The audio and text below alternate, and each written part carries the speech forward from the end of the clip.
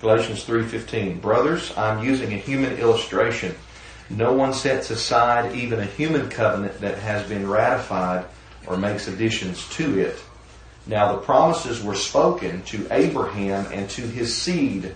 He does not say and to seeds as though referring to many, but into your seed referring to one who is Christ, our Messiah. And I say this is our text today.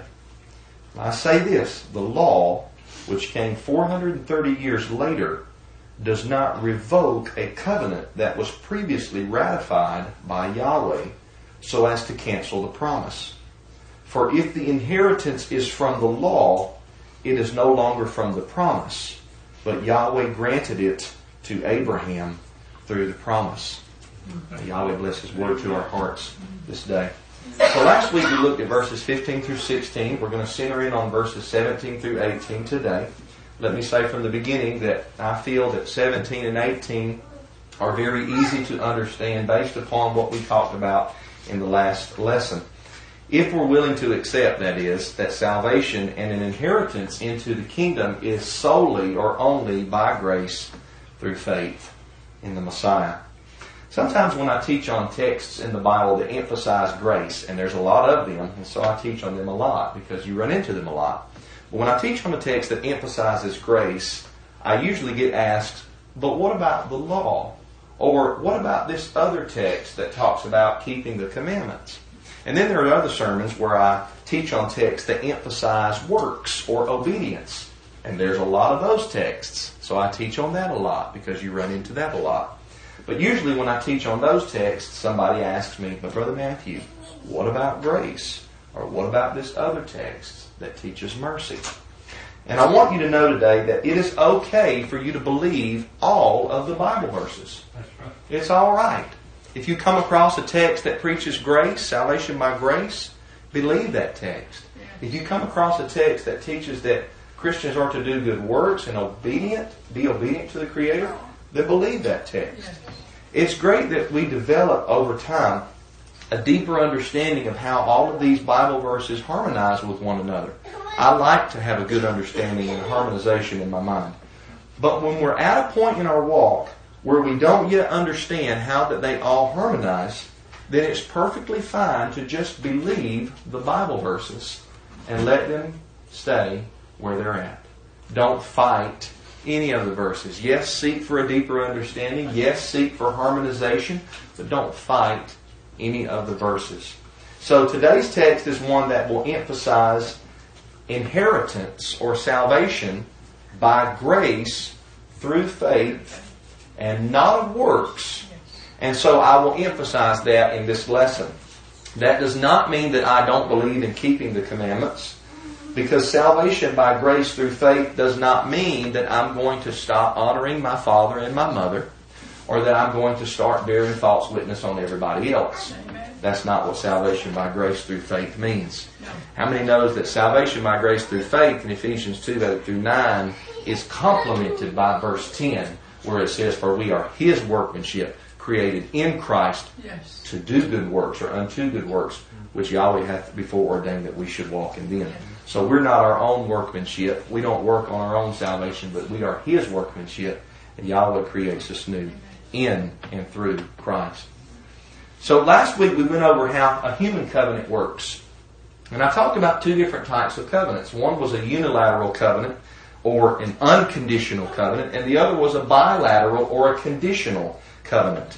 Some covenants or contracts, that's what a covenant is, an agreement, a contract. Some of them are unconditional, based solely upon one party and their decisions and their promises. Other covenants are conditional, based upon more than one party meeting the requirements of that contract or that agreement. In the case of the promises made by Yahweh to Abraham and his seed, which last week I showed that is ultimately Yeshua the Messiah, verse 16, the covenant or the promise made by Yahweh to Abraham and his seed is unilateral. It's unconditional. And it's specifically the promises that are made in Genesis chapter 12 to Father Abraham, and also Genesis 15, which we'll look at next week. Genesis 12 is where we have the initial calling of Abram out of the Ur of Chaldees, and how Yahweh said, I will bless you, and all the peoples of the earth will be blessed in you or through you. Paul quotes Genesis 12 in Galatians 3 and uses that phrase, all the peoples, nations, ethnos, families of the earth will be blessed through you. And Paul says that is the gospel of grace in Christ that was preached to Abraham by Yahweh.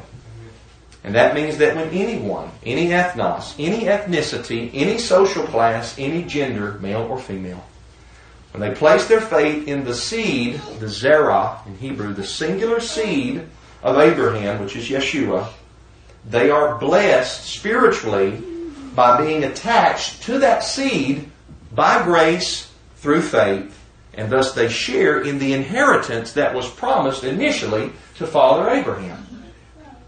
So it's a unilateral covenant that's given solely by the grace of Yahweh through faith, that is our believing it or receiving it.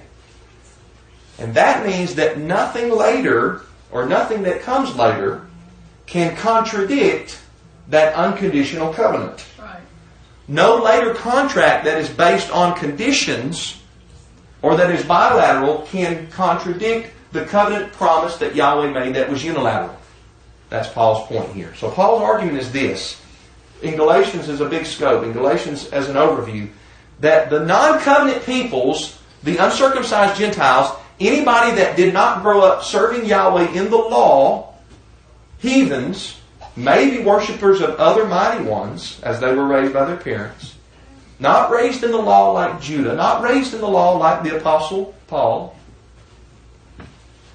They can come to faith in the Messiah, and they can have all of their sins forgiven, and they can be first-class covenant members because they trusted in the seed of Abraham. Yes. Unconditionally. Yes. That's Paul's point. Some of the Judahites were saying this, well, they can't receive the inheritance until they convert to be one of us as a proselyte through circumcision and the keeping of the law of Moses. And so Paul is responding in this epistle by bringing up the gospel that's preached to Abraham. As I like to say, some people think Paul came up with some kind of new doctrine, but much of what Paul pulls from goes back prior to the law of Moses, to the book of Genesis, pulling from Father Abraham. So it's very, very biblical. And Paul brings up this gospel of grace in Christ, His promise made by Yahweh to Abraham and his seed. So the Gentiles, though not raised in the Torah, which means they were raised outside of covenant with Yahweh, they can receive salvation and inheritance the same way that Abraham received it, by grace through faith. And by the way, Abraham was not saved any different than Matthew was saved. Abraham was saved by grace through faith in Christ. He looked forward, yes, to the coming of Christ. I look back to the Christ that already came. But we receive salvation the exact same way. Yes. By grace through faith in Christ. Yes. Now this does not mean that the Gentiles go on living any way that they want to. Brother TJ is going to get into this at the end of Ephesians 4 that says we should no longer be like the Gentiles. We should no longer live like the heathens because we put on Christ and we put off the man of the flesh. So it doesn't mean that the Gentiles go on living any way they want to. No, Yahweh's gifts of grace and faith change a person's heart and mind. They no longer desire to be a heathen.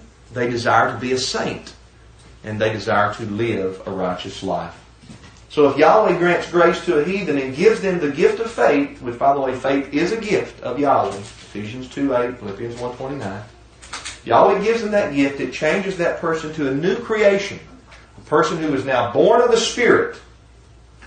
And it shapes them into a faithful follower of Yahweh. But the inheritance is not based on what they become as they grow in knowledge and obedience. That's not what the inheritance is based upon, and that's not why the inheritance is given. The inheritance is based upon the unilateral, unconditional covenant promise given by Yahweh to Abraham and his seed, the Messiah. Thus Paul says in verse 17, let's read it again.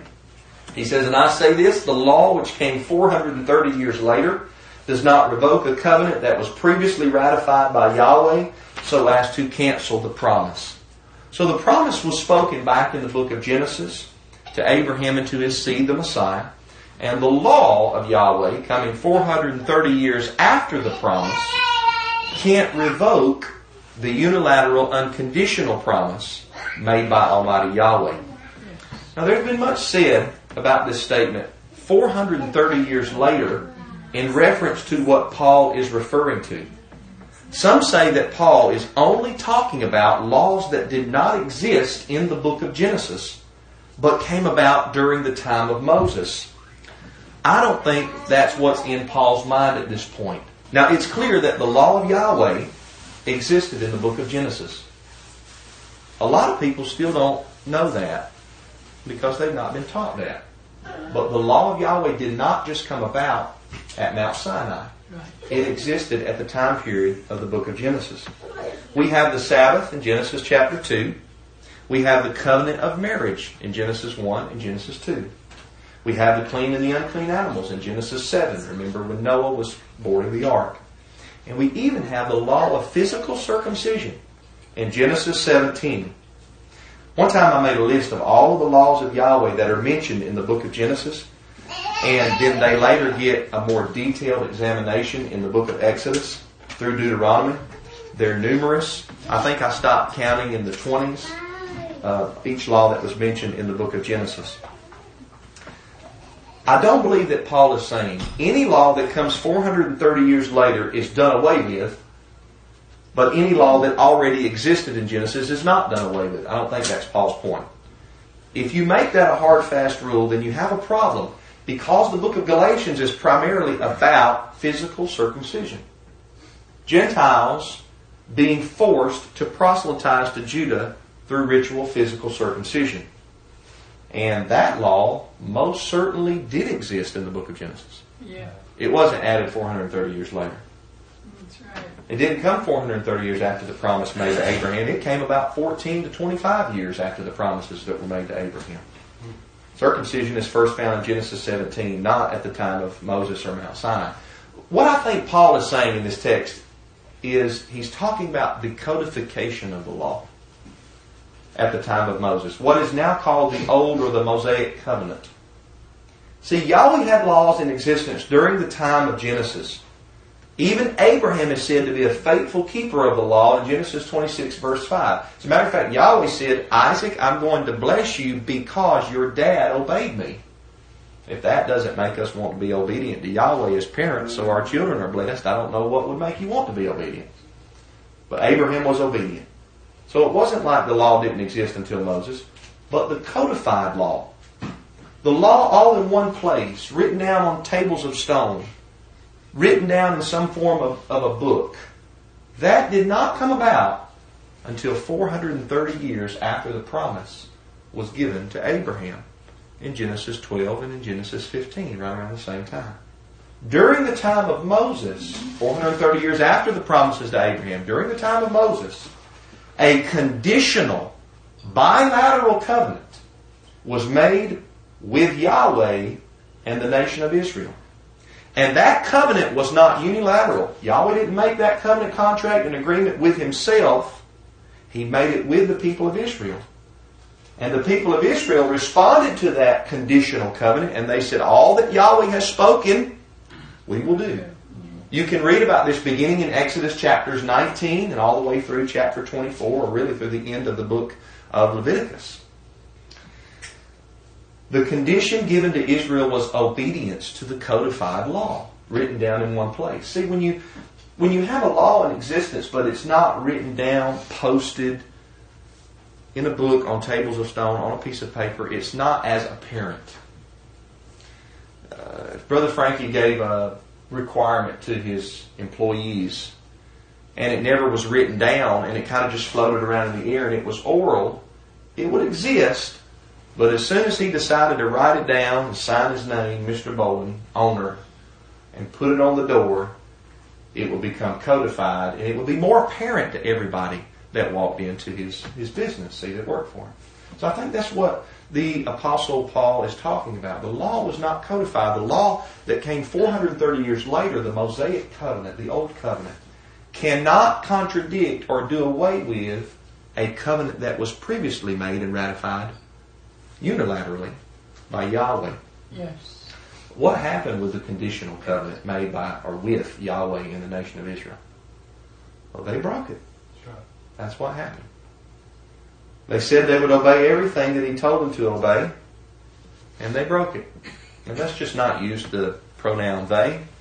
Let's use the pronoun I and me. Because we've all made promises to Yahweh that we have broken. Amen. Our salvation is not based upon promises that we make to Yahweh. Oh, yes. Our salvation is based upon promises that Yahweh makes to us. Amen. If my brother Matthew's salvation was based upon what I do, then I would never be saved. That's right. I would never be saved. I've already messed up far too many times. Somebody said, well, He's a God of second chances. I told him, I said, I wore out my second chance so many times it's not even funny. That's right, brother. I'm thankful that He's a God of numerous opportunities. I'm thankful that when we ask for forgiveness, He forgives us Yes. when we come to Him in repentance. So what I believe that Paul is saying in Galatians 3:17 is that the later Mosaic covenant, what we now call the Old Covenant, as opposed to the new or the renewed covenant, that Mosaic covenant that was conditional with the nation of Israel, given 430 years after the promise was given to Abraham and his seed, which is ultimately Christ, that conditional covenant cannot revoke the previous unilateral unconditional covenant made by Yahweh with Yahweh. We'll see next week that when Yahweh made the covenant with Abraham, He put Abraham to sleep. Abraham wasn't even awake. It wasn't like Abraham dozed off and got tired and said, "You've taken too long." Yahweh caused him to fall into a trance, a deep sleep, so that everybody would know for future generations that when Yahweh made that covenant, it was between Yahweh and Yahweh, all by Himself. All by Himself. And guess what? When Yahweh makes a covenant, He's not going to break it. He doesn't break His contracts, right? Like we do. He doesn't break them. So that means the promises would be fulfilled to Abraham and his seed, which is Christ.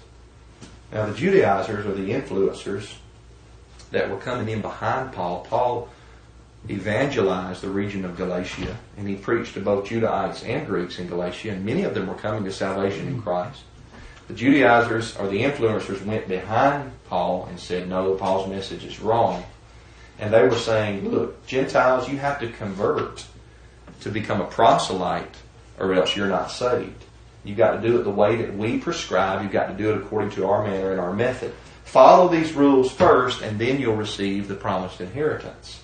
Well, in that case, the inheritance will be based upon the law and not upon a promise. But what does Paul say in Galatians 3:18? Look at verse 18 again. It says, for if the inheritance is from the law, it is no longer from the promise. But Yahweh granted it to Abraham through the promise. Not through the law, through the promise. Unconditional. This means that the Gentiles can get in the covenant by grace through faith, just like Abraham, based upon the unconditional promise made by Yahweh to Abraham, that all the nations of the earth would be blessed in him and his seed. When a person who has not been raised to serve Yahweh like the Judahites had been raised to serve Yahweh, they still had to trust in Christ for salvation. They still had sins that needed to be forgiven. But when a heathen that had not been raised to serve Yahweh like the Judahites had, when that heathen places his or her faith in the seed of Abraham, Yeshua the Messiah, they join the covenant made by Yahweh and they're an inheritor and a recipient of the promises made to Abraham and his seed because they're attached now to the seed which is Christ. The inheritance is not based upon who you are ethnically. It's not based upon what you look like. It's not based upon the color of your skin or whether or not you can blush. That's not what the inheritance is based upon. Yeah. It's not based upon your social status. You don't have to fit into a certain income bracket to receive the inheritance. Right.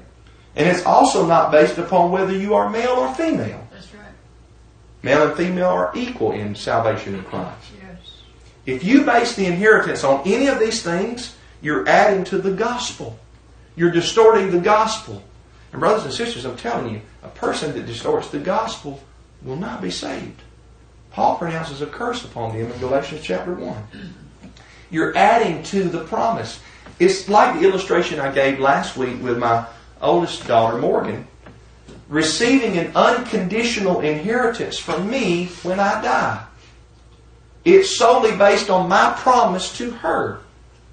All that has to happen is my death, and then she receives it, the inheritance, based on the promise. There's no conditions or requirements for her to meet. If you start adding that to my contract or my covenant that's unconditional, if you add something to that, you're distorting it. You're turning it into something that it's not.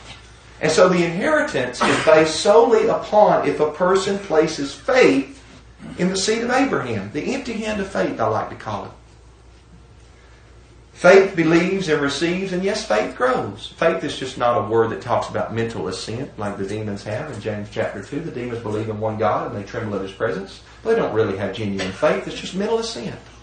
So keep in mind that when I say faith, within faith it's a package word. Faith matures. But it's still faith, as opposed to a mentality of the works of the law that think I'm earning my way into the kingdom. Does a person genuinely believe that Yeshua of Nazareth is the promised seed, the Messiah, the Son of Yahweh, the sacrifice and the atonement for sin? If yes, then the promise and the inheritance is to them, because they're attached to the one seed who is Christ. If no, then the promise is not to them, because they're trying to enter by some other way. And Yeshua said, if you enter by any other way, you're a thief and a robber. You got to come by the door. I am the door, He says. So when you try to make anything else a prerequisite to salvation, you're standing in the camp of the Judaizers.